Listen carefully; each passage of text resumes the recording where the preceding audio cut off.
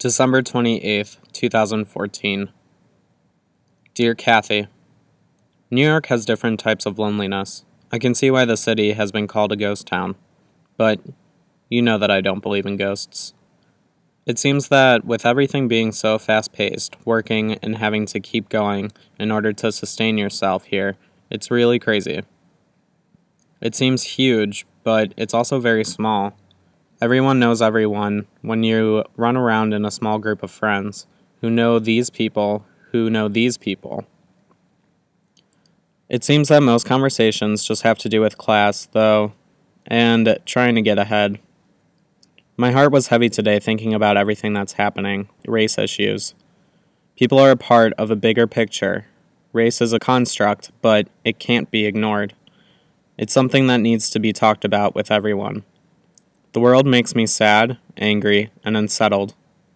We have histories we need to face, a foundation that was fucked up from the start. It makes me sad because conversations about race are uncomfortable, and the more we discuss, the more we can work through these issues. Erasure is the worst thing that can happen to a culture, a race, traditions, and family.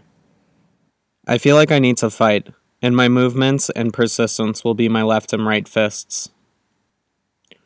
I can only make it a point to discuss, to be knowledgeable, to be myself, and take corrections and criticisms with open ears and a firm heart. Love, death is a drag.